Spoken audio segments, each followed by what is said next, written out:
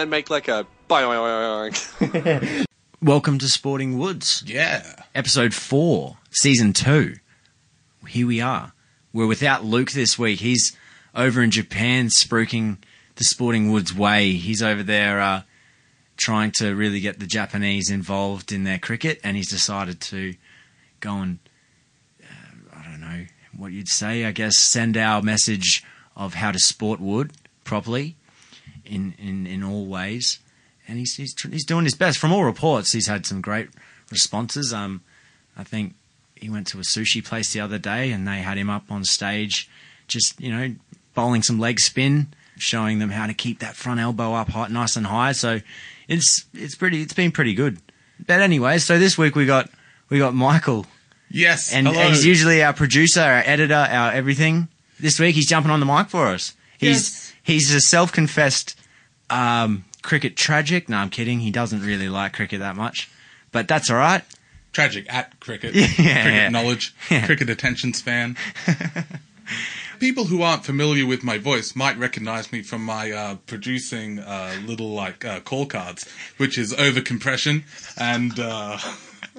Yeah, I'm sure there's massive audio fans out there. Poor stereo mapping. I'm sure that's going to be a major.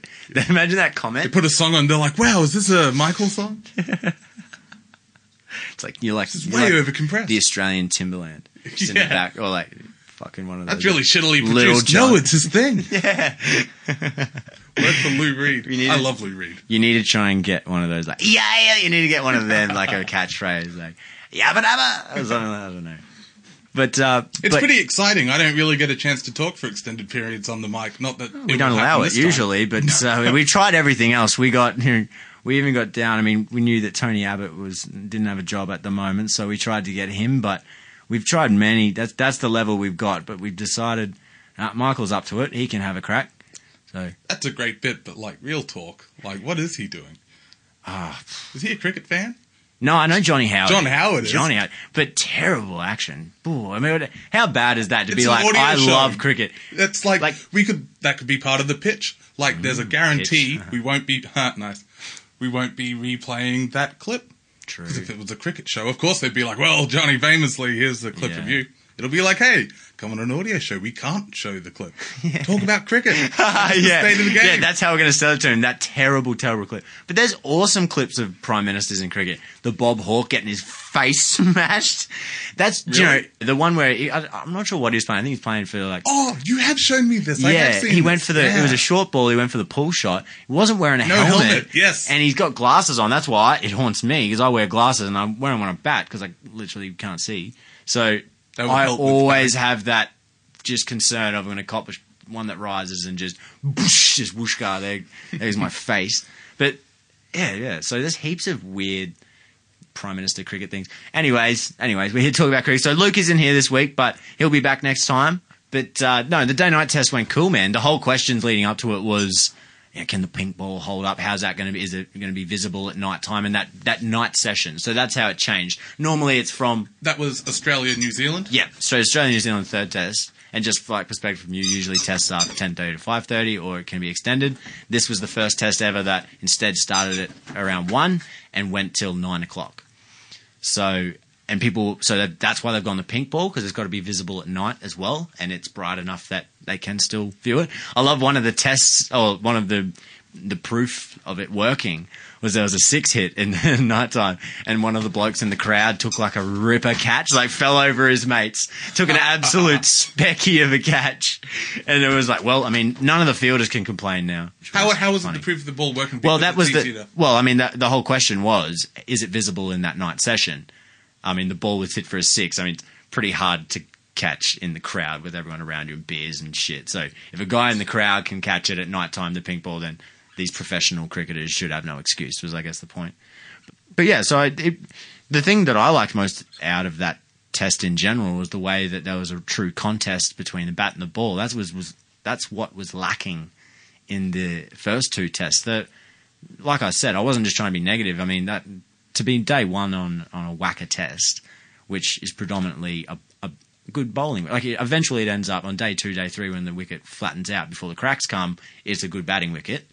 But on day 1, there should be something for the bowler there. I mean, it was just nothing really. There was two roads and the Gabba as well. Usually a lot for the bowlers, and there seemed to be nothing there. So that's why this third test was good. It was a good contest between bat and ball, which we have been lacking in cricket for ages, which is why in my opinion, that the crowds haven't been going. I mean, there's been a good example of the India in the Test series. Yeah, in the Test series. I mean, obviously people are still digging on the T20s, and that's cool. I like that T20 is its own version, but that's what we should all remember. It's T20, then there's Test cricket. You know, like cricket is, and that's where cricket's come from. It's the pinnacle, and it should always remain the pinnacle.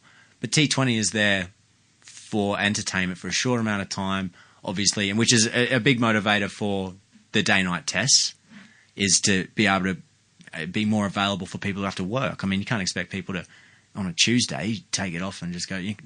You're putting a handicap on your own fans. That makes sense. But yeah, I mean, to the India versus South Africa Test series, which is so interesting. It was so many records broken. Some would say sort of bad records, but to me, it was Test cricket.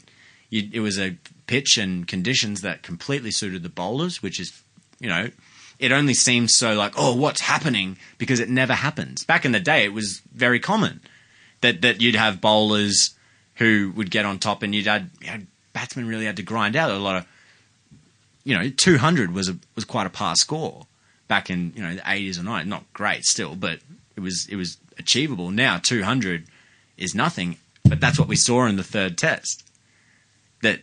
That 200 ended up being something you could defend, which meant there was something in it for the bowlers, which is what we need. When I say a good contest, I don't mean between the teams. I mean between bat and ball.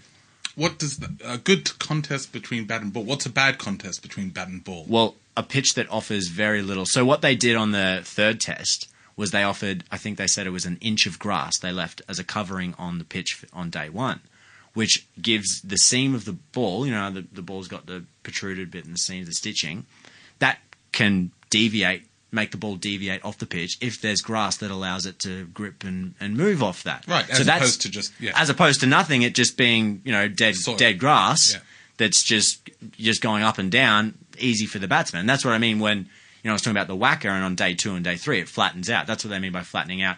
It just gets worn down by people walking on it, by, the usage, that it then becomes more predictable for the batsman. So you like it when it ends up in a situation, and I know that you and Luke enjoy it when it starts to hit that next level of strategy, where you're throwing different levels of balls, different styles of balls. You're saying that a good contest between bat and ball allows for more of that sort of play. Well, When the pitch is offering something for the bowlers, we're then seeing the best of the batsmen.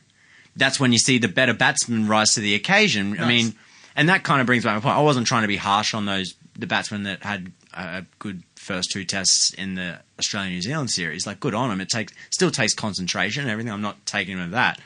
But I do think that those pitches were absolutely batsman pitches. There's no one who knows cricket that wouldn't, that would question that. They were batsman wickets. And after a while, it starts at what really ticks me off is the thinking of, oh, well, let's make them batsman pitches so we get the 5 days. Because if they're getting out, if it's a bowler pitch, then they might get out and it's all over on day 3. We don't get those 2 extra days. And that's when you start, I mean, it's a cynical thought, I know. But that's when you start being like, well, that sucks, man, because I want to watch entertaining cricket, not you guys make money. That's when you start being like, well, it's for the fans, and we're seeing that in soccer, football at the moment, that the fans are really standing up to it. And I think in cricket, there's got to be something that says we want competitive test matches, and we're already seeing that. I hated seeing in the India-South Africa series when AB de Villiers and Hashim Amla were just fighting it out, just gutsy performances, just hanging in there against some great spin bowling on a great wicket. And they're hanging in there. I think Amla was something like 11 off 120 balls or something, which, and the commentators, this is what disappointed me. The commentators were making comments like, oh, and what do you think the fans would be thinking about this? There's no 4s and 6s. Do you think they'd be bored or something? And you're like, mate, you're meant to be selling this game. You're meant to be explaining to the people who don't watch it why this is so entertaining. Because it's so difficult for the best batsman in the world, AB de Villiers out there, one of the best batsmen in the world, is struggling. He got a record for the slowest innings of all time or something. But to me, he should wear that. That should be one of his proudest moments. If they had won that test, I'm sure that would have been one of his favourite innings because it was more. It was hard. It was that character we talk about in sport. It wasn't just I'm going to go out there and have a flash, and if I get out, so I still get paid the check. I think you brought up a really good point there when you were talking about the commentators and not selling the product enough. I notice that a lot in sports that I watch casually, and not even that I watch sports casually, like even flicking the channel.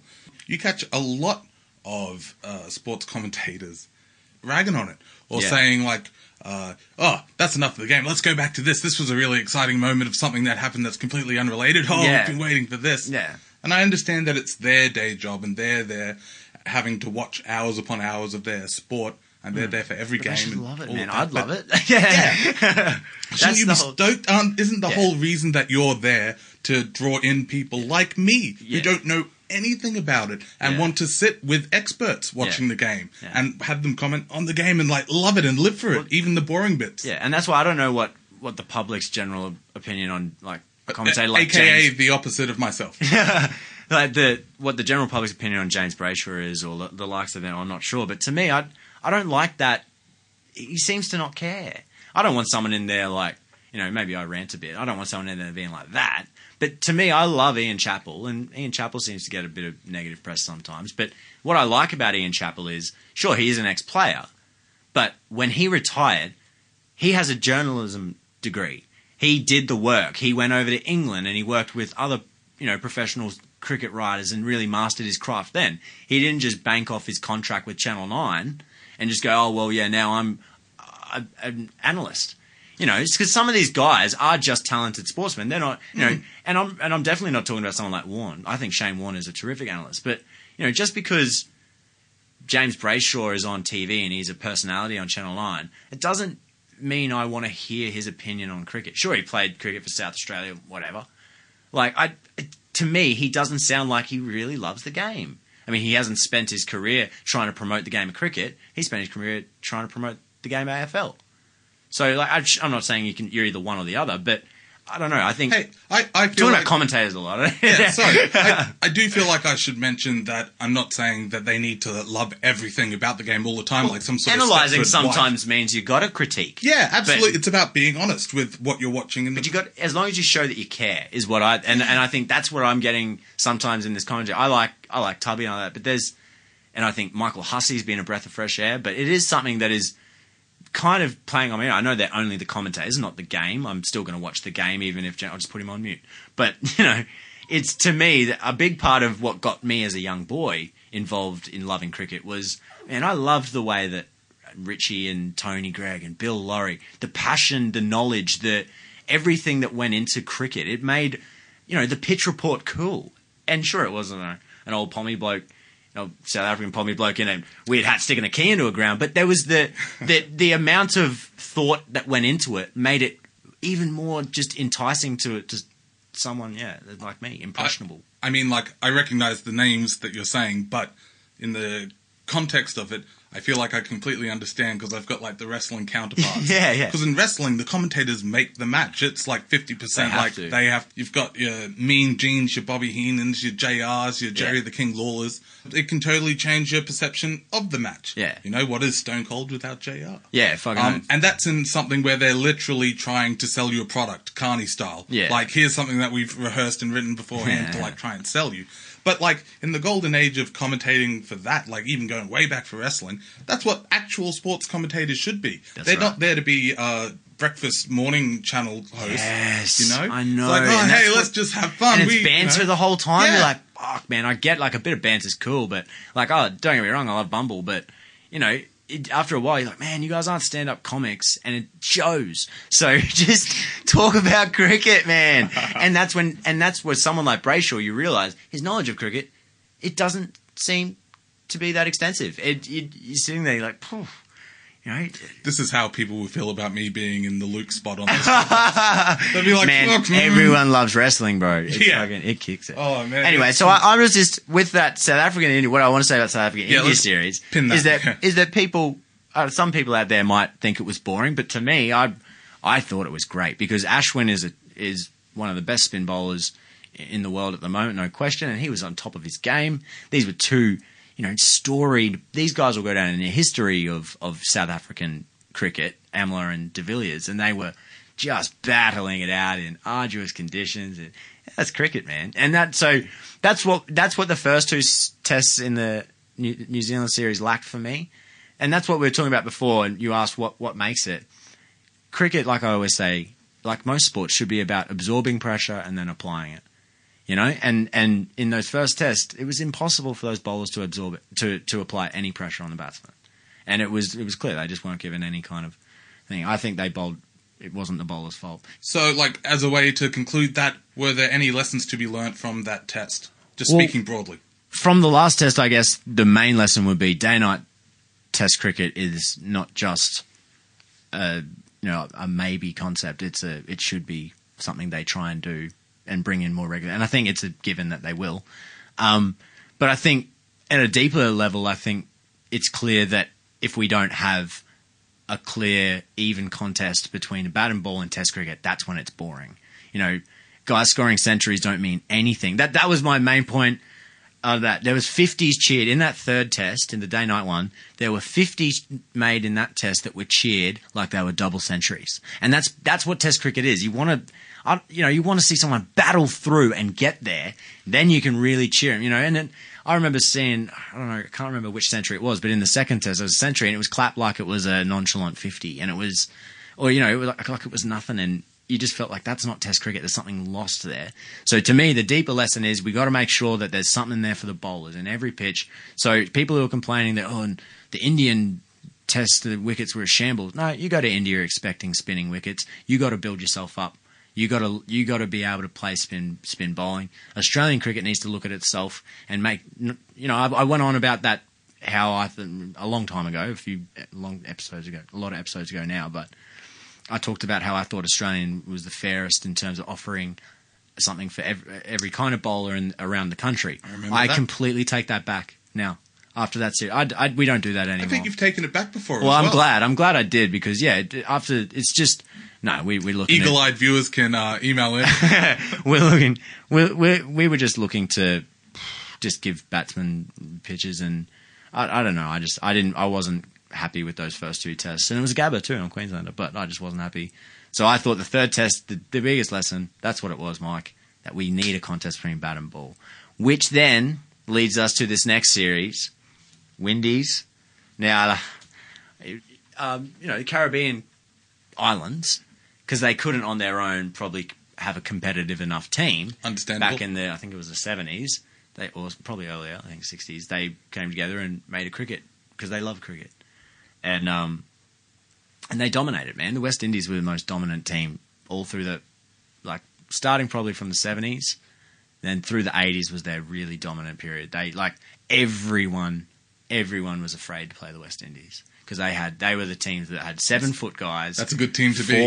Four 7-foot fast bowlers that bowled at your throat all the time, and it was just awesome. That's what I mean. We don't have that anymore.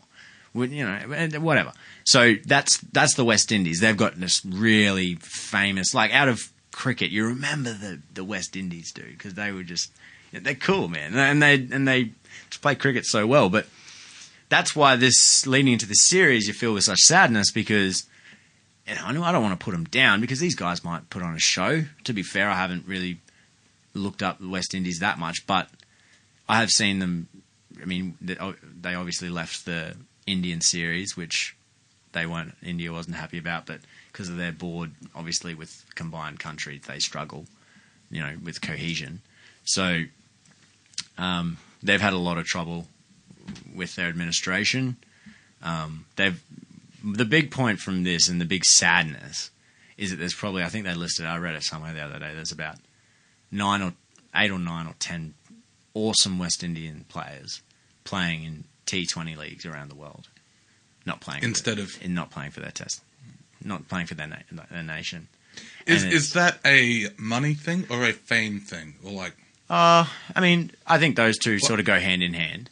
But I think that was a poor question. But I know what you mean. I know what you're trying to say. Is it what are they? Is it because money? Then you can sort of understand it because you're that's security.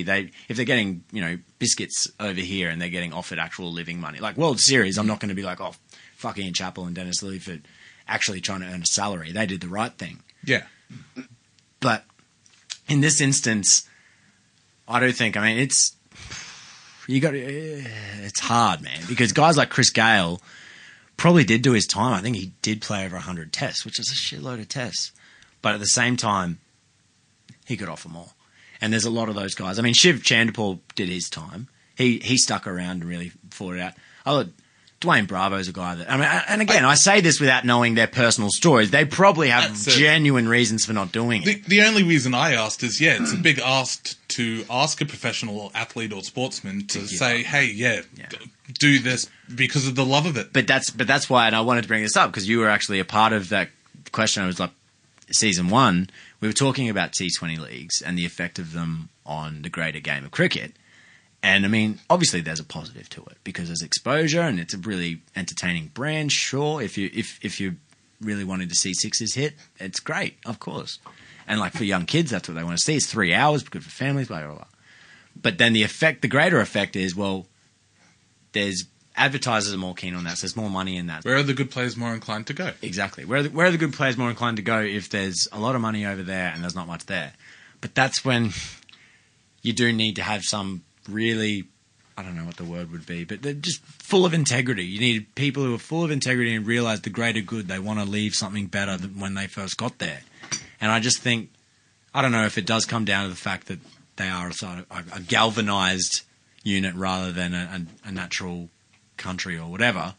And in a situation like this, and you're going to hear through this series, and I'm hoping for the opposite. Do not get me wrong. I hope the West Indies turn up. You know, we're 4 for 60, or we're in trouble, and they really put on a show. I really do. But I fear that they don't have these, and there are a lot of young players that they've just been thrown in the deep end because the other guys have gone, well, look, there's only a certain amount of time where I can play professional sport. I'm going to get the money where I can. So West Indies have got a lot. Yeah, it's a tough call. West Indies have got a lot to look at, but I mean, I don't know the ins and outs of it. So what do we do? As a spectator, as a fan, I just hope they can get it together because, like I said to start this, the West Indies, I'm sure that a lot of people first loved the game when they first, their love of the game grew from watching the West Indies play cricket in their golden era. So you hope they can come back. I've heard you give that advice before on awesome. The podcast before. Make sure you watch Test cricket. Make sure you tell your friends about Test cricket. Yeah. Maybe start a podcast and try to get as many people as possible to watch Test cricket as possible. Oh man, that's it. And it's a different kind of game. That's what I like about it. And they talk about. They was talking about how do you get people to come back to it? How do you get people to go to the games? I don't know why. I mean, they say in this day and age it's impossible, but I mean, you have 15,000 kids go to schoolies and spend on the beach and no one dies, so they're worried about overcrowding. Give them an armband. I reckon if you opened up those gates and said, all right, $10 a ticket, $5 a ticket, make it literally affordable for anyone. Don't just make it like, oh, but we're offering you fireworks and that, so that means we can charge you $80. Like, that's dumb. That's not helping the game. That's a quick fix rather than how we're going to actually grow this. They should open up the gates for, $5-10. People will still end up spending $50 and you'll have more people in the crowd and the game will be back because people do want to watch, I believe. They just, it's just not worth it in their eyes at this stage, which sometimes you don't blame them, especially if they don't love it as much as some other people. Especially if it's a good game coming up. And you've got people being like, oh man, we're going to go today. That's the thing that ticks me off, man, because, I mean, the Ashes is on, the crowd's filled out. New Zealand test and there's no one there. And you're like, well, come on, do you love the game or do you love England versus Australia? Because I guarantee you wouldn't go and watch England versus Australia chess, motherfuckers. So you're there to watch cricket. You're not there to hate on England. That's true. That's what that stupid comment of that guy. Oh, you made your bed when you didn't let that trumpet in for the Ashes. Yeah, you fucking... That's why I said I'd never go to another game of Test cricket. And it's like, well, mate, you just obviously weren't a big fan of Test cricket. You're a big fan of trumpet. And we won't be responding to any emails from British Australian chess players. Yeah, no, fuck you. Chess is good. I like chess, but I'm just saying, has chess ever packed out Wembley? Come on. Yeah. Not that fucking cricket has. I'm just saying, man. I'm just saying. Sorry, chess. But yeah, so in this comp, I'm expecting, and I don't want to sound, obviously I'm not just barracking for Australia, but I think Australia will win it comfortably. But I'm really hoping that the Windies, these young guys, can put on a good performance so they can have something to build on for the future, and they can be the new crop that really cement it rather than the other guys that are plenty. How many different teams are there? In Test cricket? No, in the Windies series.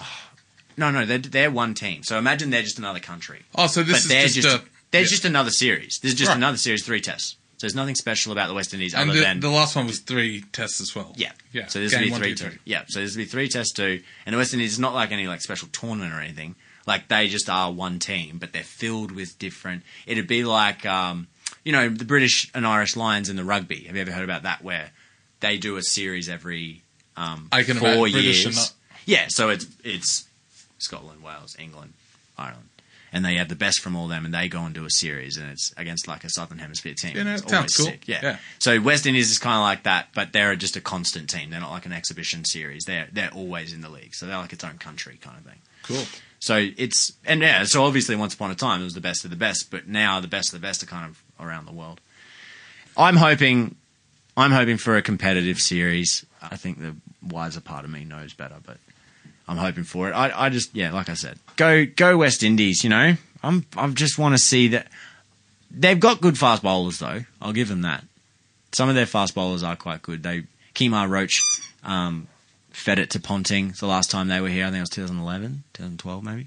But he got Ponting on the arm, and that was good to see. I want their young quicks to really stand up, and like they've said, like Curtly Ambrose has said in this week, he's like, we want to take it to their middle order. If they can do that, especially in the first test, then they could make this a series. There you go. It won't be all doom and gloom. If the West Indies can really get into our middle order, say if we do win the toss, which we always usually do, it's weird. But if we bat first, or whenever we do bat in our first innings, the West Indies need to get our top order quick. And if they can get into our middle order, we've got a series on our hands. So it's not all doom and gloom for the Windies. Don't listen to what everything says. Don't listen to what I say, ever. This is going to be a good series. Sporting Woods, I'm there. Now let's talk shop.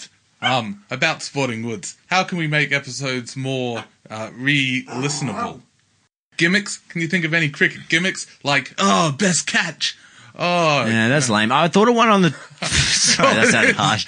No, that sounded harsh. No, but I only thought that because that's what they do on the cricket. They're like, classic catch. Yeah. Which is cool, but we don't have visual. So I was thinking, what was that one? I was on the toilet the other day, and I was thinking... I am joking. I absolutely love our format at the moment. Oh, yeah, it's lace. It would be selling out. It's within our wheelhouse. Oh, you mean like if we're going to have like Goldie's Corner, where Luke goes on about it. What's your rant of the week? Yeah, that'd be shit. Now you're talking. Yeah. That's very... podcast. Yeah, that's very other podcasty. They're selling like audio hotcakes. It's pretty exciting that Luke's off in Japan with his missus. Yeah. Even though that means everybody's stuck with me for the podcast. Oh no, that's a good thing. I think Luke. I mean, there was such a high demand for us in Japan that we had to send him over. We had to send him over, and we thought Luke would be the best to send over. He's the most approachable, really. I mean, Vilkins and I are pretty much gargoyles, so yeah, we sent Luke over. Hopefully, he reports back that all the Japanese are now sporting Woods, but. Have you seen some of his photos? Some of them have been pretty cool. I have seen some of his photos. I saw that he was walking down the street and there was a lot of Christmas stuff. So that was pretty cool. Japanese get well into their Christmas stuff. I was about to say, yeah. I only see that in Japan. Yeah, I did see that. That's pretty much it. Oh, look, I'm not a big Facebook guy, I'll be honest. Okay? So just fucking get off my case, bro. A big cricket guy. Sorry. Do you know what I've been watching? No, let's talk some truth. I've been watching the 2004 Indian series... like Australia versus India. Man, Damien... Why that? Do you have it on DVD or have you been looking up? I looked up on YouTube. There's stuff there. But, because of that series with India and South Africa, and it's like, well, look, it's not impossible to play India and South Africa, India and India. The Australians in 2004, that was an awesome series. That was so good. Damien Martin, the way he played, and it was... And I've read in a few books, when they play in like those, even in the IPL or with the other, when they play with Indians, the Australians, they talk to them about, how do you play spin? And they always say that the way that you play spin is you've just got to try and pick the length as quick as you can, and that's what you base the shot you're going to play around. So if You got to pick the length if you think it's going to be full enough, so close enough to you that you can charge up and get to it before it spins. That's what you do. But if it's too far for you to get to, you play it as late as you can. You let the spin do everything it can before you play the shot. And that's what you watch Damien Martin from that series. That's what he did. And it's just like, that's how they, I hope that some of those, if we ever have a series, like when the next series in India, I hope that some of our batsmen do go and watch that, the highlights of that series, because it's bloody terrific. The Indian team of 2004, I mean, you got to love a team that rocks around with two spinners all the time. I mean, to me, spinners are... There is so much T20 that a spinner's become someone you bring on to try and dull the run rate rather than take wickets, which is what spinners were always known for, taking wickets. Like Warnie always says, if you're a spinner, you should be going for a few runs, but it's okay to get hit for a few boundaries because you're going to get the wicket eventually. But now you see with a lot of spinners like that. Mark Craig was a good example. I think it's the only criticism I have of Nathan Lyon, that he doesn't toss it up enough. He's looking to protect, stop runs where he needs to be more aggressive. I still love him. I think he's great. That's what I loved about that Indian team, is they played with two spinners consistently, Kumble and Harbhajan, and they at home destroyed teams. But that's why it was so... It was the Australians leading into it was the final frontier, because we hadn't won there since 1969. Bill Laurie's team, which was just they won that in heinous conditions. They were so demoralised and wrecked after that series. They ended up going to South Africa and getting beaten 4-0, like 2 weeks after that, or something like that. So India is a hard place to tour. That's why those tours to me are always so great. And people putting that India versus South Africa series down ticks me off a little bit, because India should be like that. It's good. Them having spinning wickets is good. Anyways, West Indies, it's going to be a good series. Sporting Woods, Luke will be back. Thank you, Michael. It's been fun having you, man. It's been really exciting. I mean, you're always here, but it's been fun being able to talk to you, get your perspective. Normally, I do all this just in my head. Well, if people aren't aware, if there's new listeners, our whole reason for starting this podcast was that Luke and I obviously love our cricket. Michael, not the biggest fan. We're all mates. We hang out a bit. And he wanted to make it pay. I did have another question, and this is just editing work for me. I'm thinking, why? I know. I'm actually thinking all on that too. But at what point, I ask this at the risk of being too politically correct, at what point is it time to stop checking out hot girls in the crowd on televised sports? That's a very good question. Yeah, I thought it was. I read it off on my little board here. Yeah, that is a good question. So you're talking about the cameraman. That's one for the cameraman. Well, or the producers.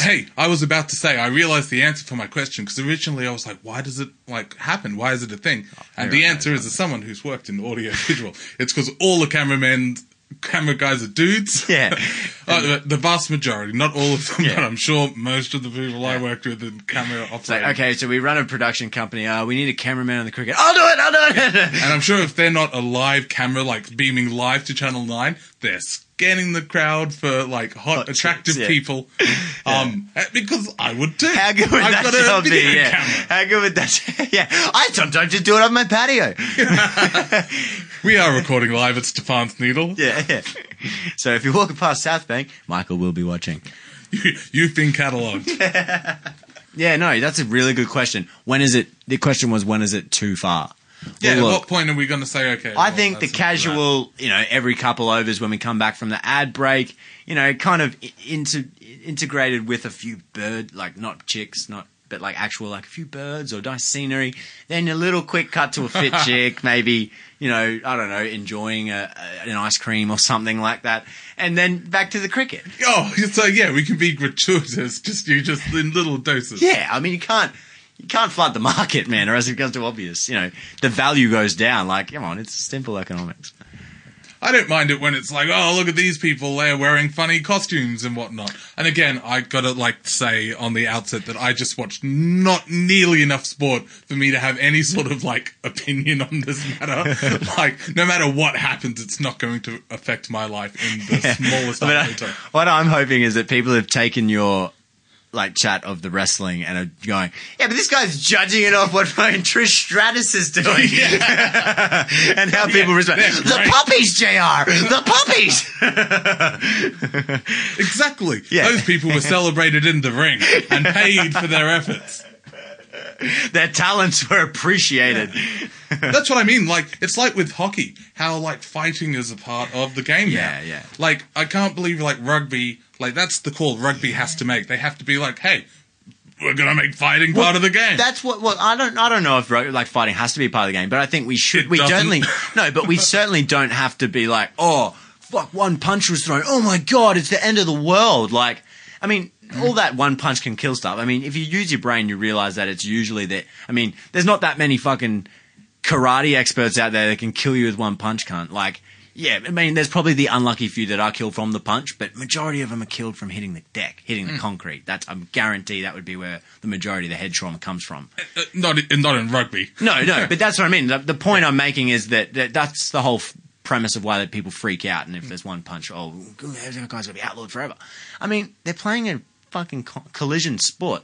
They're going to get, and I mean, if there's some little prick out there that's, wrecking the game, which sometimes if there's a team that's obviously good at one area, they might send some guy, hey mate, shut that down.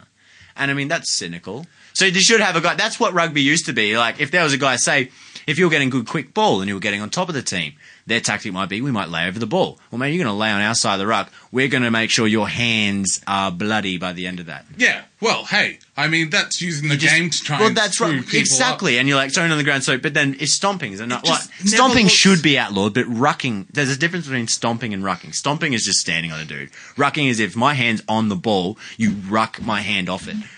That's what you get my hand off it, which should be allowed. If I'm slowing the ball down, you should be allowed to use your feet to stop. You're not allowed to use your hands in a ruck. You're allowed to use your feet. But as soon as anyone uses their feet in rugby now, it's seen as, oh my god, that's so bad. It's kicking him in the head. No, he's not.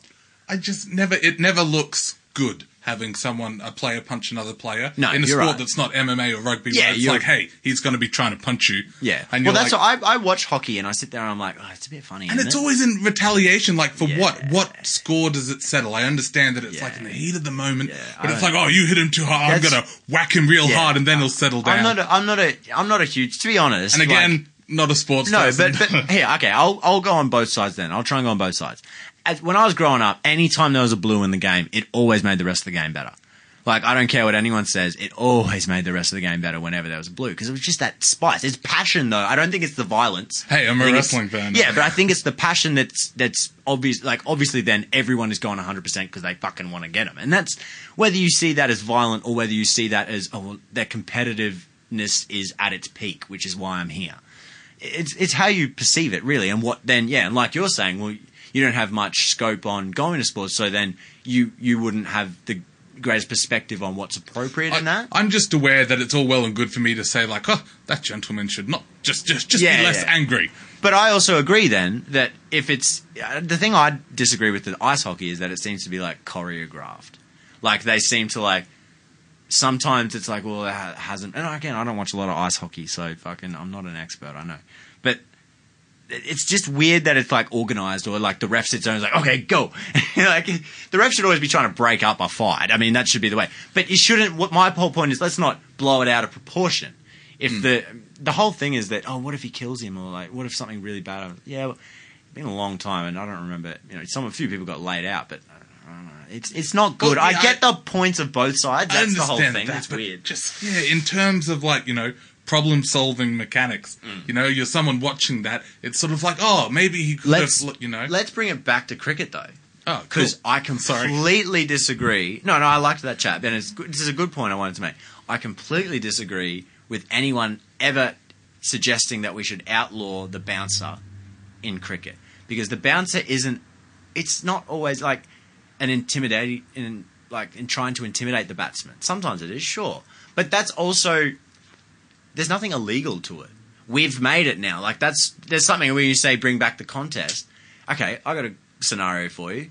A bowler comes in and bowls a great short ball that ends up going just around that, and the batsman has to, pull out of the way and get out of the way, but it's just gone past his throat.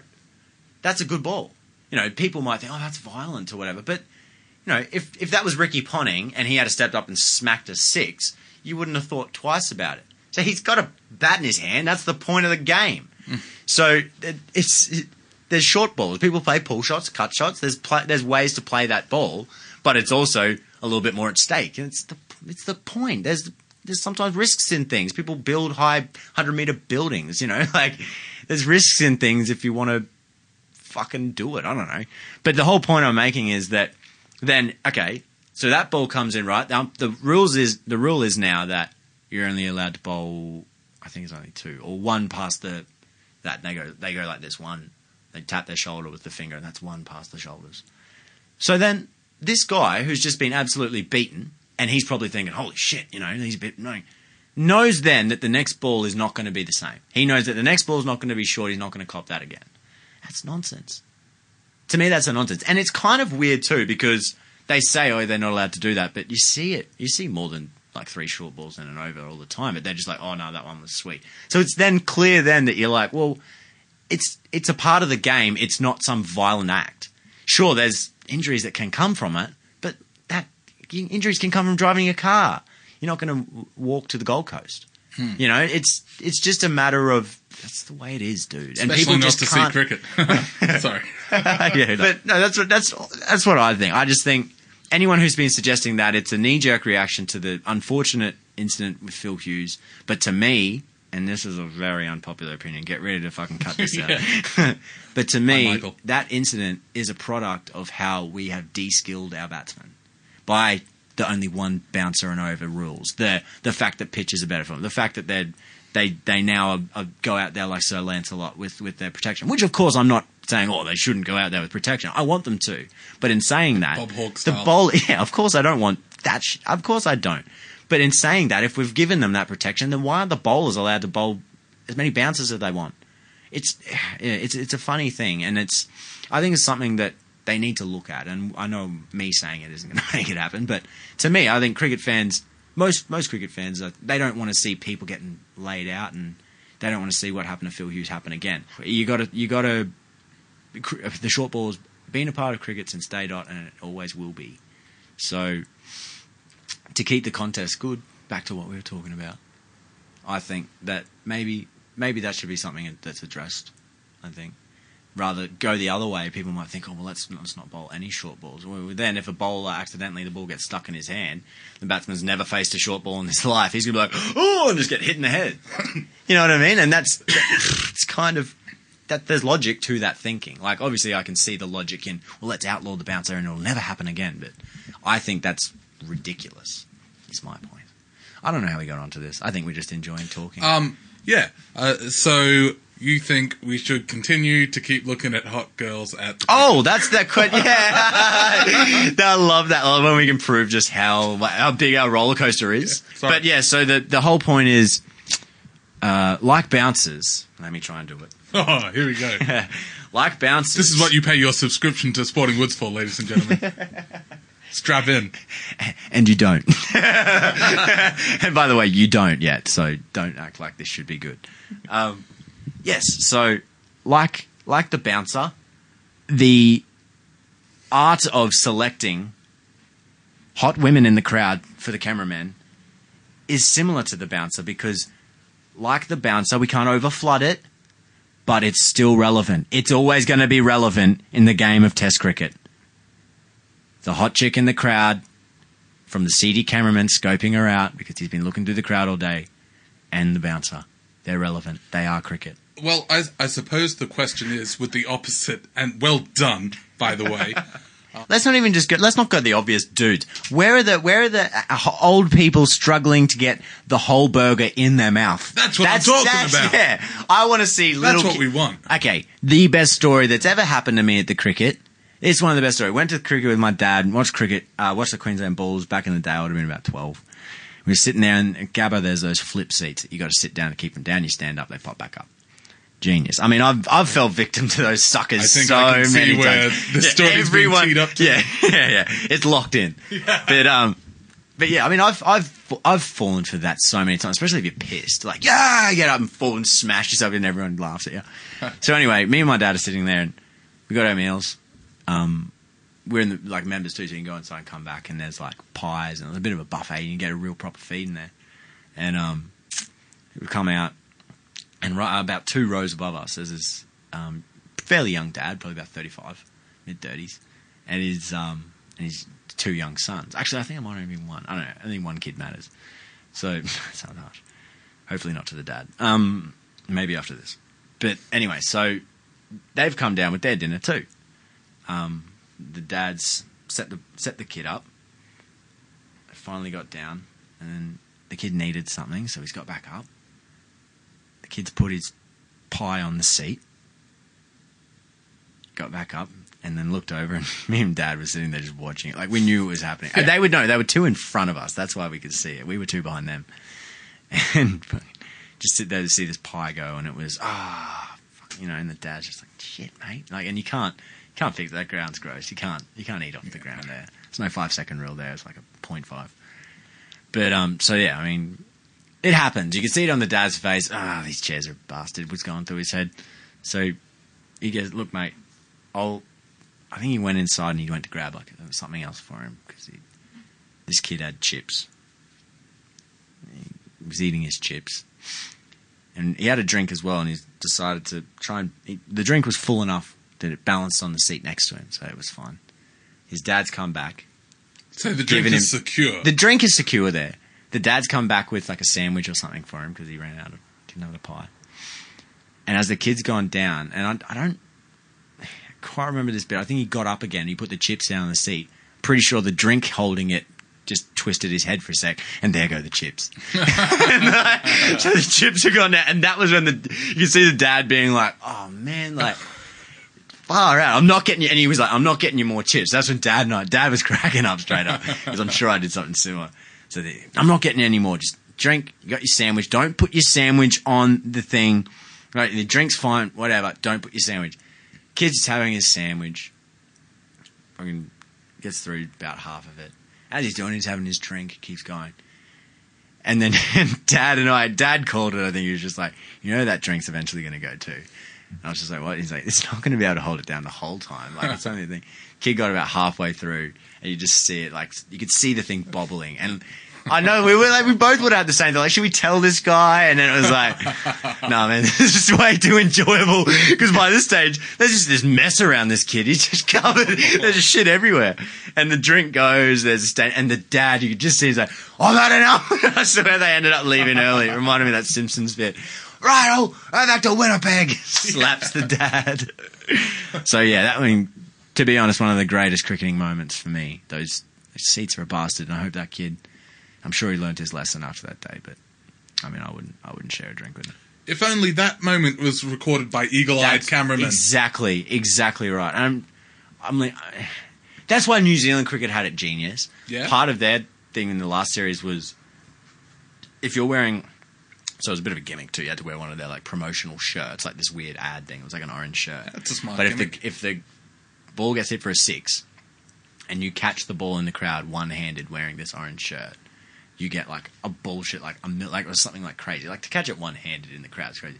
But I think there was this one that was definitely awesome, and they did it, and I think they were like, fuck. Because then after that, like you just saw everyone, like, and I think it was like in the first game or something, so everyone in the crowd after that was like, holy shit, there's big money available. Like, the crowd just boomed after that. It was so good. So yeah, things like that. They're always if you're good. a batsman, you'd be like, boom. But I remember boom. the old Mercantile Mutual sign, like for the players, even that was a cool gimmick. Like there was a sign put up around the boundary, a couple of them, I think. And if the batsman hit a 6 and it hit that sign, then they won like a car or something like that. So it was another cool. Yeah, see, those things are cool too because they still involve the game. Like it's like random dancers dancing in front of you. It's like, can you get the fuck out They of could my have way? an updated Random one dude like that because they've got popping, LEDs locking at me. Yeah. Some random guy like thrusting in my face. It's like, dude, this isn't cricket. That's where this saying came from. I think so. They should have think so. an updated sign like that. I don't know if they do or not. This is just a free good idea to the international cricketing community. Yeah. But you have people, they donate to a charity. If you donate over $5 or more, you get a chance for your name to flash up on the board. They've got LED lights or whatnot. Yeah. And if they hit it, and your name's up when they hit it, you win a car. Oh, shit. They could do that on the sight screen, dude. Yeah. They could Anything have like that. LED sight screens something that's not going to break when a cricket ball hits them. Oh, fuck it. But you can project an image up there with light, so it's just a sign. Yeah, you probably couldn't do it on a side screen because you need that to be fairly... And they've got Twitter walls and stuff. It could just be like... Yeah, that's a pretty good idea, actually. That's cool. I like that. This is what you pay your subscription money That's for, folks. right, man. I'm sure there's some You've bought the T-shirt. businessman out there. They're like, yeah, no. Well, we've given you gold Yeah. without the Luke, but we have... I'm having way too much fun. I'm not going to wrap this up. We've got to end it. We're going to be here. Luke and Michael's going to have... This won't be released until 2018 because it's a 4-hour podcast and Michael won't want to edit it. But Part 1. yeah. This is going to be the Harry Potter series. Going 7. Anyways, thank you again for coming in, bro. Thank to you your for having bedroom. me. It's not my bedroom. This is a studio. Yeah, most studios have a bunk bed. Anyway, thank you. Here we go again. It's been Sporting Woods. I've certainly sported Woods. Thanks again for listening. If you have, thank you very much for liking us, for listening to us on SoundCloud, for downloading it, for anything you're doing for us. We really appreciate it. We're just having fun. We hope you guys are too. So we'll see you next time. We're Australian. I'm sorry, that was the best ending, and I've just talked all over it again. We're an Australian podcast, but we can see, especially through SoundCloud, but whenever you download it through iTunes or SoundCloud, we actually get that data and we can see. It's a great kick for us to see all the different countries and all the different cities where people are listening from. Absolutely. So if you'd like a particular shout-out to your area about your local cricketing team, not your local cricketing team, but your that's a good idea too. National team. Or even, go your local too. If you want to shout out to your cricket team and try and... can we have anything to offer them, though? Yeah, hell yeah, we'll give them a shout-out on this. Then they can go back and tell their local sporting team, hey, look, an international sporting podcast has given us a shout-out. They don't have to know that It sounded like it's pretty good for us, too. But yeah, do that, man. Wins. No, what I want, let's turn into something. I want to learn about your local cricket team. I want to hear about it. I want to hear, like I said from the start, I want to hear people's, oh man, my team was down 6 for 20 and I ended up coming in and me and my mate, we stayed in all day and we're now 6 for 2. I want to hear your stories because that's what cricket's about. It is about being back against the wall. I'm going to put the team on my shoulders and I'm going to do it.